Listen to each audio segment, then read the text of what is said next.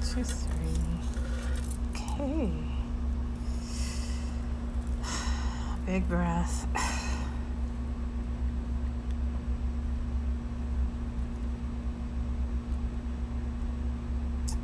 Okay.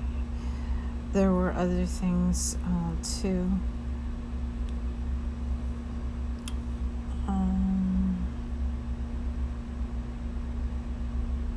Some good news. The president signs a $2.3 trillion relief and spending bill.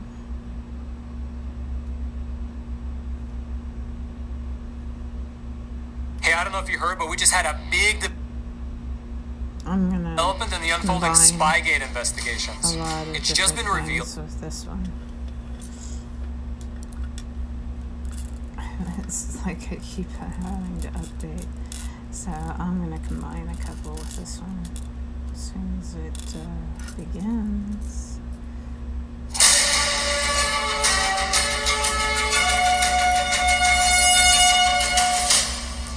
Welcome to NTD News. I'm Kevin Hogan. Here are today's top stories. President Trump signs the $2.3 trillion spending bill, including money for pandemic relief, but he demands Congress revisit the amount Americans will receive in direct stimulus checks.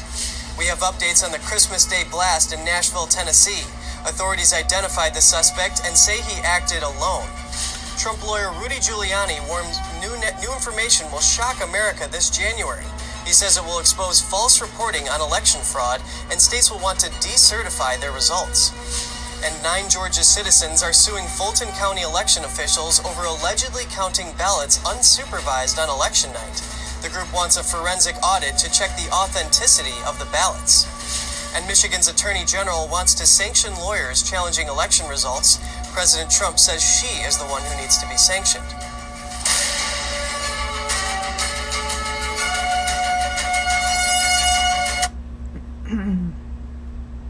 Okay, so I'm going to do a quick run through of some highlighted areas here.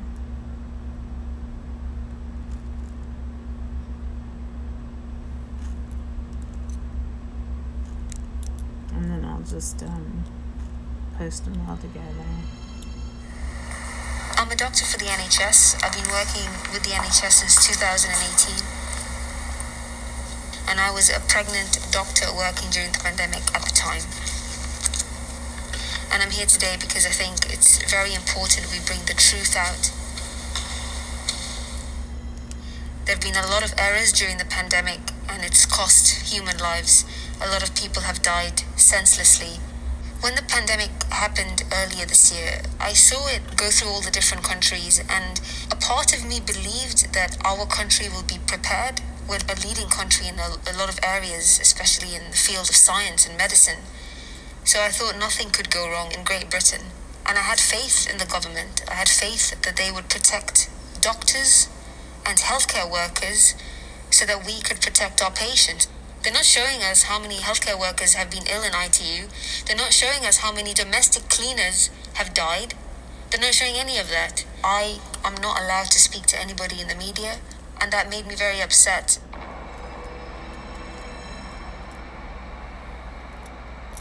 When the first healthcare worker died, they died in a COVID ward. They were infected, and the only way they could have been infected was if they didn't have the right protection. In my husband's own hospital, a pregnant nurse died. This is one healthcare worker. To date, we have 620 healthcare workers who've died. Driving to work every day, I had a fear. I didn't know what I was exposing myself to or my unborn child to. And if something had happened, I would have never been able to forgive myself. I asked for risk assessments. I asked to be changed to a different department. But my concerns weren't being heard because there wasn't enough evidence to show that pregnant women won't be at any risk, or neither would their unborn child. And this is why I realized that not only am I being silenced, my own managers were following my social media. They were tracking everything I was saying, everything I was doing. I received phone calls with threats, and I was also told that if I didn't show up to my long shifts, I wouldn't be paid as I usually am. They don't know I'm coming today because they have told me that I have to go through them if I want to speak to any media. These are the people who are trying to create a sort of propaganda. They're putting out these briefings in the hospital and posters saying, we've had this many patients who are COVID positive and we've discharged them. But they're not showing the reality, and that's what they're fearful of. They're all just yes men to the government, and they are trying to hide the reality. If as doctors we're being silenced in our own hospitals, where does that leave us as a country? What kind of democracy are we living in? I mean, these are the kind of things that we would see in strict regimes like North Korea. This is happening within our own country. As a doctor, I was working during the pandemic until April. So January, February, March, April, these 4 months, not once did I get a mask fitting. I had nothing on that ward. It left me in a situation where I had to look at my own protection or the patient. And every single day, the guidelines were changing. One day we were told a full gown was okay.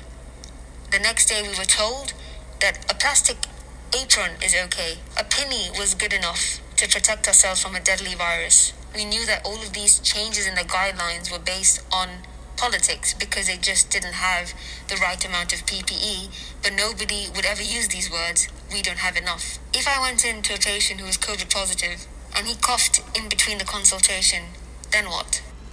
Last year in July, when they did a full investigation into how much protective gear they have, they realized that there wasn't enough if a pandemic had hit us. Nothing was done. Within our own country, within the UK, there were so many manufacturers who had the PPE that we required.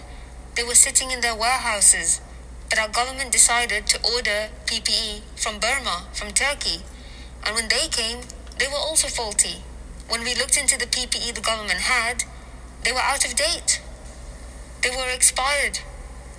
As a doctor walking into your work, opening a surgical mask box and seeing that the expiry date had a sticker replaced on top of it, how do you think that makes us feel? I think the biggest issue now is how can we help healthcare workers? Because this pandemic has taken a huge psychological toll on everybody. We've lost faith in our government. A lot of us have even lost the love that we had and the passion that we've had for our jobs.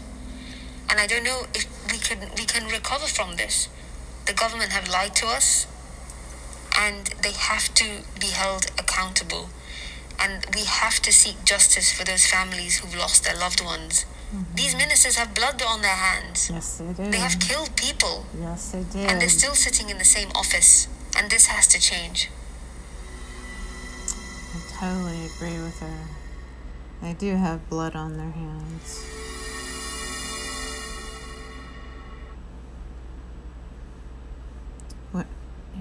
Let's never forget, and let's keep pressing on.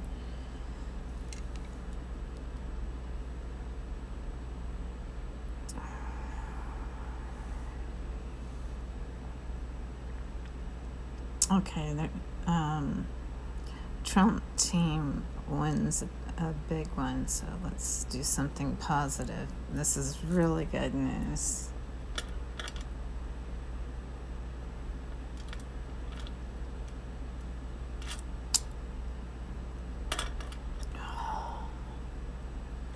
At Aspen Dental's Everyday Smiles event, enjoy custom-crafted dentures made in our on-site labs and ready in as little as a day for only $29 per month per arch with 60 months financing.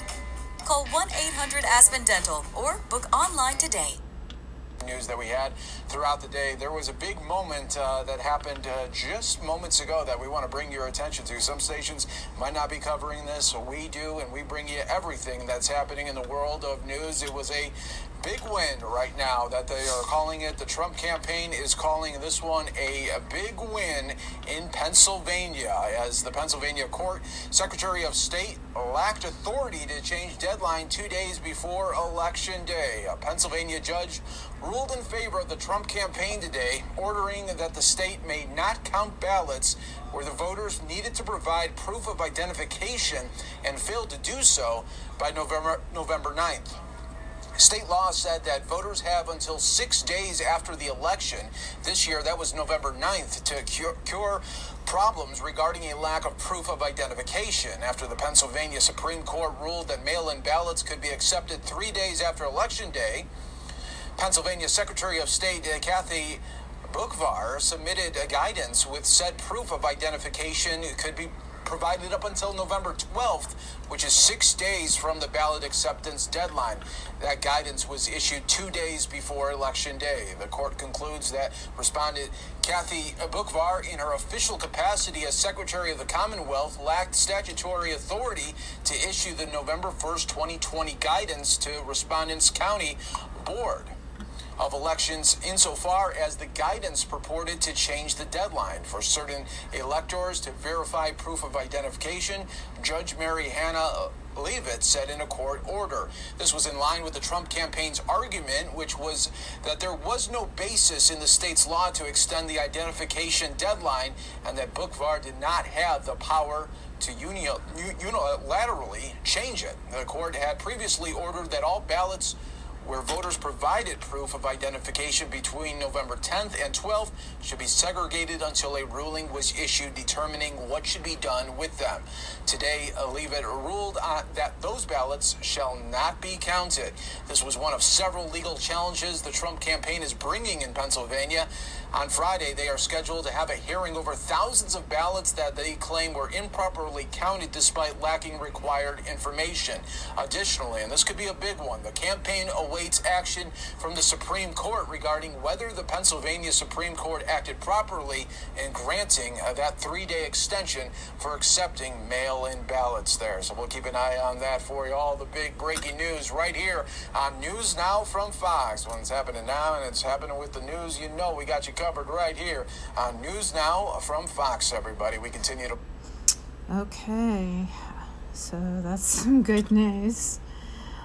Slowly but surely, he's turning over some of these states, which is what we want him to do. So, never lose hope. You just never know. Let's see. I want to put all the little ones together.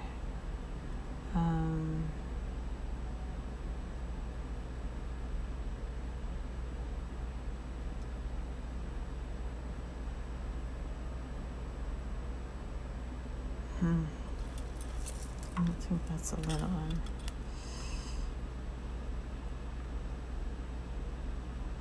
Oh no, that's not a little one.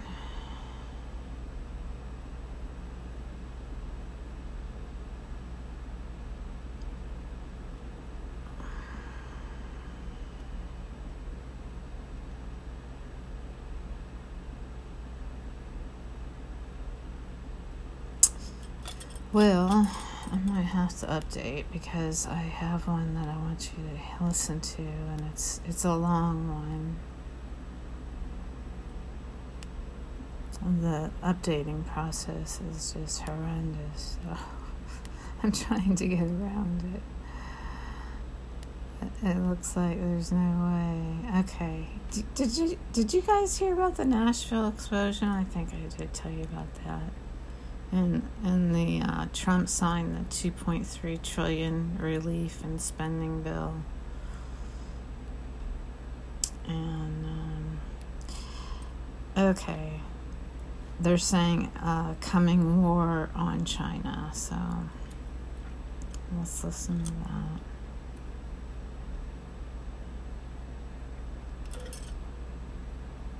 Oh, it's a long one. Okay, I had to cancel it. It's 2 hours.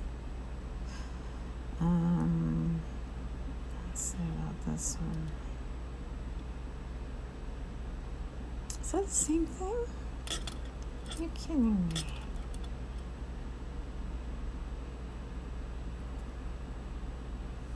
Okay. It's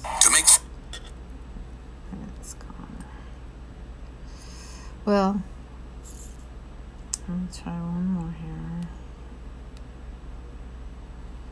I'm not sure what this is exactly.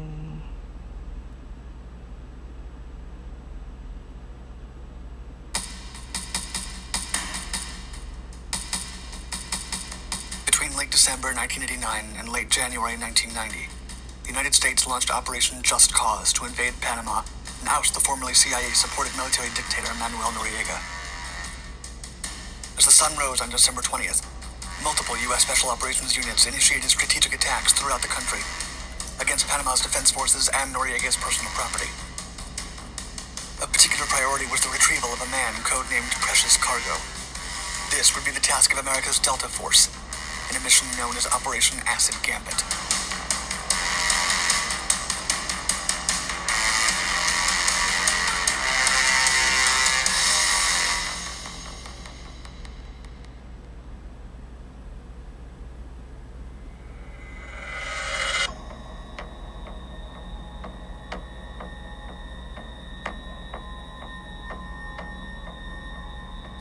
Was an American veteran who'd been involved in earlier plots to overthrow the oppressive military government led by Noriega. Muse had grown up in Panama and then lived in the United States with his wife, a Department of Defense education activity teacher. After his military service was over, he returned to Panama, where he aided American anti-Noriega efforts by setting up an underground radio station to fight against the regime. However, a Panamanian news organization discovered that he was working for the CIA, and the Panamanian government arrested him.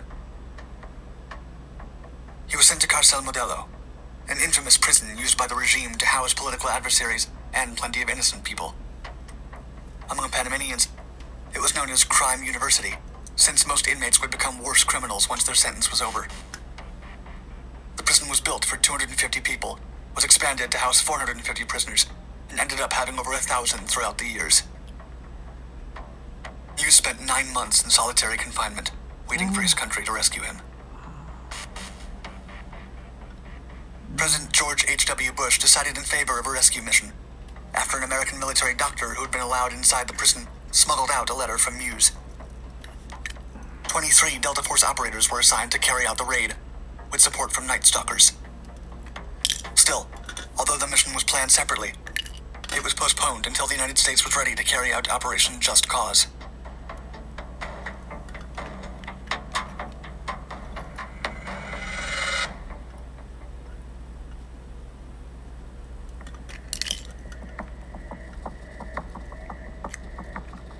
Preparations and rehearsals were conducted in the spring of 1988, without consideration for the rescue mission.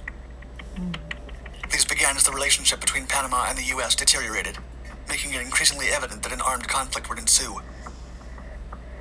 While previous considerations of liberating Panama had only seen the need for using a surgical special operations unit for a limited mission, the increase in tensions broadened the scope of the plans.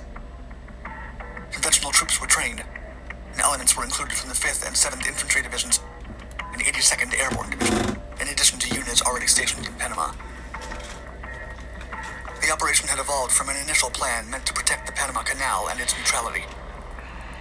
A total of 7 rehearsals and ops happened under the Operation Prayer Book series, including Operation Purple Storm, which planned for a possible major battle, and Operation Bushmaster, which supplemented the military police patrols of the Panama Canal with infantry units starting in December of 1987. The collective of plans and future attacks was grouped under Operation Blue Spoon. This mission, however, was renamed Operation Just Cause in a public relations move by the Pentagon. Later on, General Colin Powell would claim that the name served its purpose because, quote, even our severest critics would have to utter just cause while denouncing us. The change gave the invasion an air of legitimacy with the public and the media, despite fears that international law might find it questionable. Delta Force later rehearsed for the rescue mission on a mock-up of the prison built at Eglin Air Force Base in Florida. It was mapped out after notes supplied by the American doctor who had treated Muse. After midnight on December 20th, 23 Delta Force operators aboard 4 MH-6 Little Bird helicopters arrived in Panama, flying towards the overcrowded prison.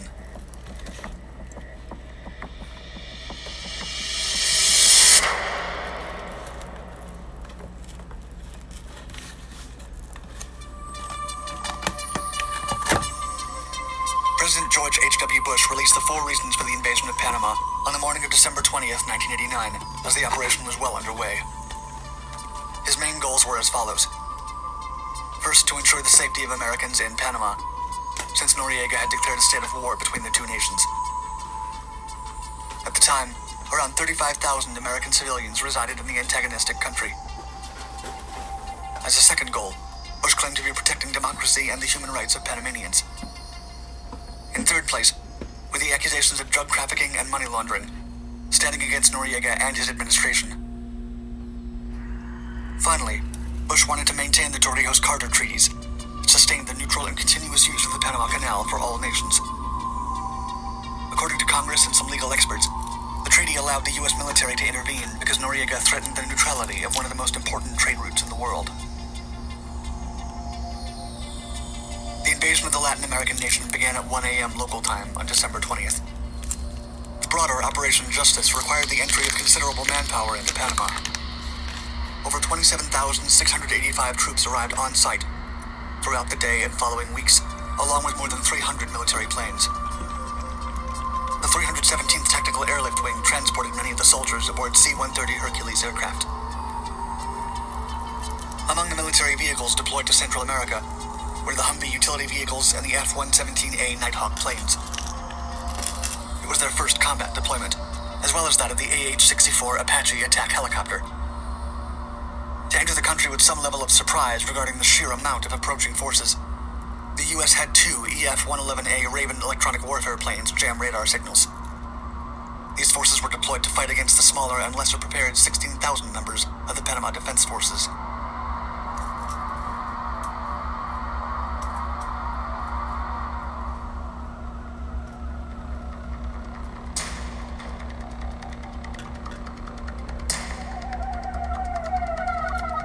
MH-6 helicopters of the 168th Special Operations Aviation Regiment landed with the Delta Force on the roof of the Carcel Modelo on December 20th, 1989, to free the American hostage. Snipers from the Delta Force cleared the area of sentries and the Comandancia located across the street from the prison. To keep attention away from the rescue effort, two C-130 Spectre planes began shooting at the Comandancia. The heavily armed aircraft succeeded in redirecting attention. The Delta Force troops attempted to enter the prison with a pre-built door charge, but the humidity took down some of the tape on the breech explosive. With no other option, they decided to blow up the whole door. Muse would later recall that moment in an interview, quote, "I hear explosions, I hear people running around, and then shots, and then the hall starts filling with a thick, acrid white smoke." One of the Delta operators climbed in through a window outside of the captive cell to shoot the guard who was in charge of eliminating Muse should a rescue effort happen. The rest of the crew entered the prison complex quickly to find their target. The cell door was shot at twice, but the lock was thick and unyielding. After a small detonation, the cell was opened, and Muse was free. Once the jail cell was opened, Muse has stated that one of his rescuers told him, quote, "Muse, we're going to take you home." He'd spent 9 months in captivity. His liberators greeted him with a ballistic helmet, goggles, and a body armor suit. Kurt Muse was taken up to the roof so he could be flown to a U.S. base on one of the MH-6 helicopters. The rescued hostage and several of the Delta Force members got on one of the helicopters, which was subsequently shot at by the Panamanian Defense Forces. Due to the heavy gunfire, the Little Bird helicopter lost altitude and ended up on the ground. The pilot managed to start it back up, only to receive more gunfire. 5 of the Delta Force operators were injured during the crash. It became evident that the extensive damage from the attacks would not allow them to safely take off. The team and the prisoner took cover in a nearby building and set up a security perimeter. For a couple of seconds, it seemed like Muse would not get his long-awaited freedom. Then a ground vehicle from the 5th Infantry Division drove by. The Delta members signaled to the gunships flying above with an infrared strobe light. The armored personnel carrier was directed to recover the team and the former hostage. Muse would recall that the 6-minute rescue effort felt much longer at the time, stating, quote, "My rescue seemed like it took 15, 20, 30 minutes." The occasion marked the first successful hostage rescue by Delta Force.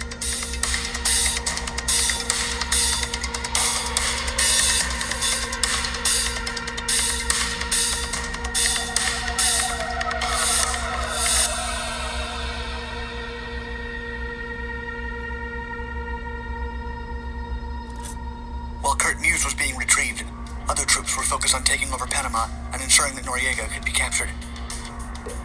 The Navy SEALs had to ensure that Noriega couldn't depart from the country through Ope. SEAL Team 4 was tasked with destroying his plane at the airfield.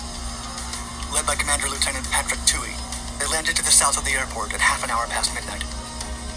Just 15 minutes later, they were in position. Complicating matters, several armored cars approached the airfield.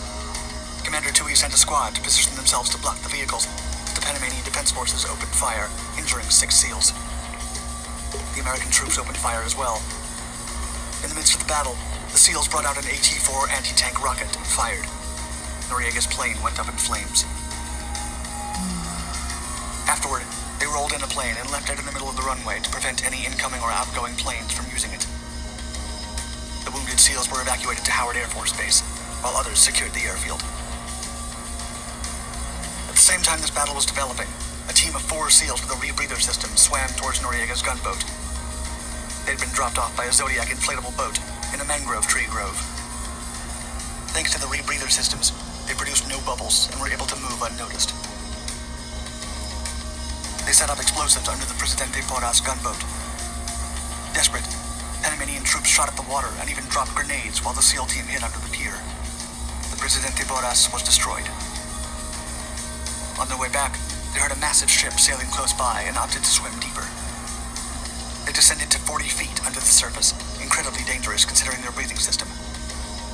Still, none of them suffered any consequences from the depth, and were able to return to Rodman Naval Base. In total, the mission wounded 9 SEALs and lost 4. Operation Just Cause continued throughout the fall. Oh, shit. I have a buffering going on.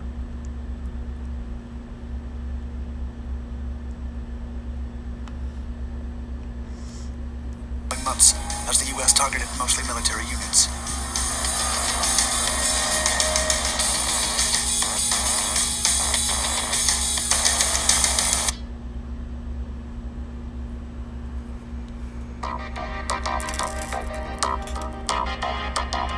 Kurt Muse published his account of the invasion and overthrow of Noriega in 2006, with the title 6 Minutes to Freedom. He recounted how his family fled the country after his arrest, and includes eyewitness accounts of his mistreatment at the Casa Modelo. President Noriega escaped the initial American attack, finding refuge at the Vatican diplomatic mission in Panama City. A nationwide manhunt with a $1 million reward for his capture began immediately after. The American military placed diplomatic pressure on the Vatican, and even deployed psychological pressure against the dictator himself. The U.S. spent weeks playing loud rock and roll music for days and nights on end in the densely populated city, a genre of music the dictator despised. Additionally, the Joint Chiefs of Staff claimed that the music was meant to block parabolic microphones from spying on the ongoing surrender negotiations. The military dictator finally turned himself into the U.S. military on January 3rd, 1990, and was sent to America on an MC-130E Combat Talon 1 plane to answer for his crimes.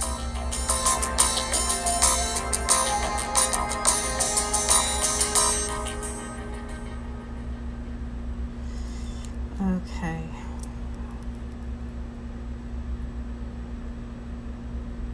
So,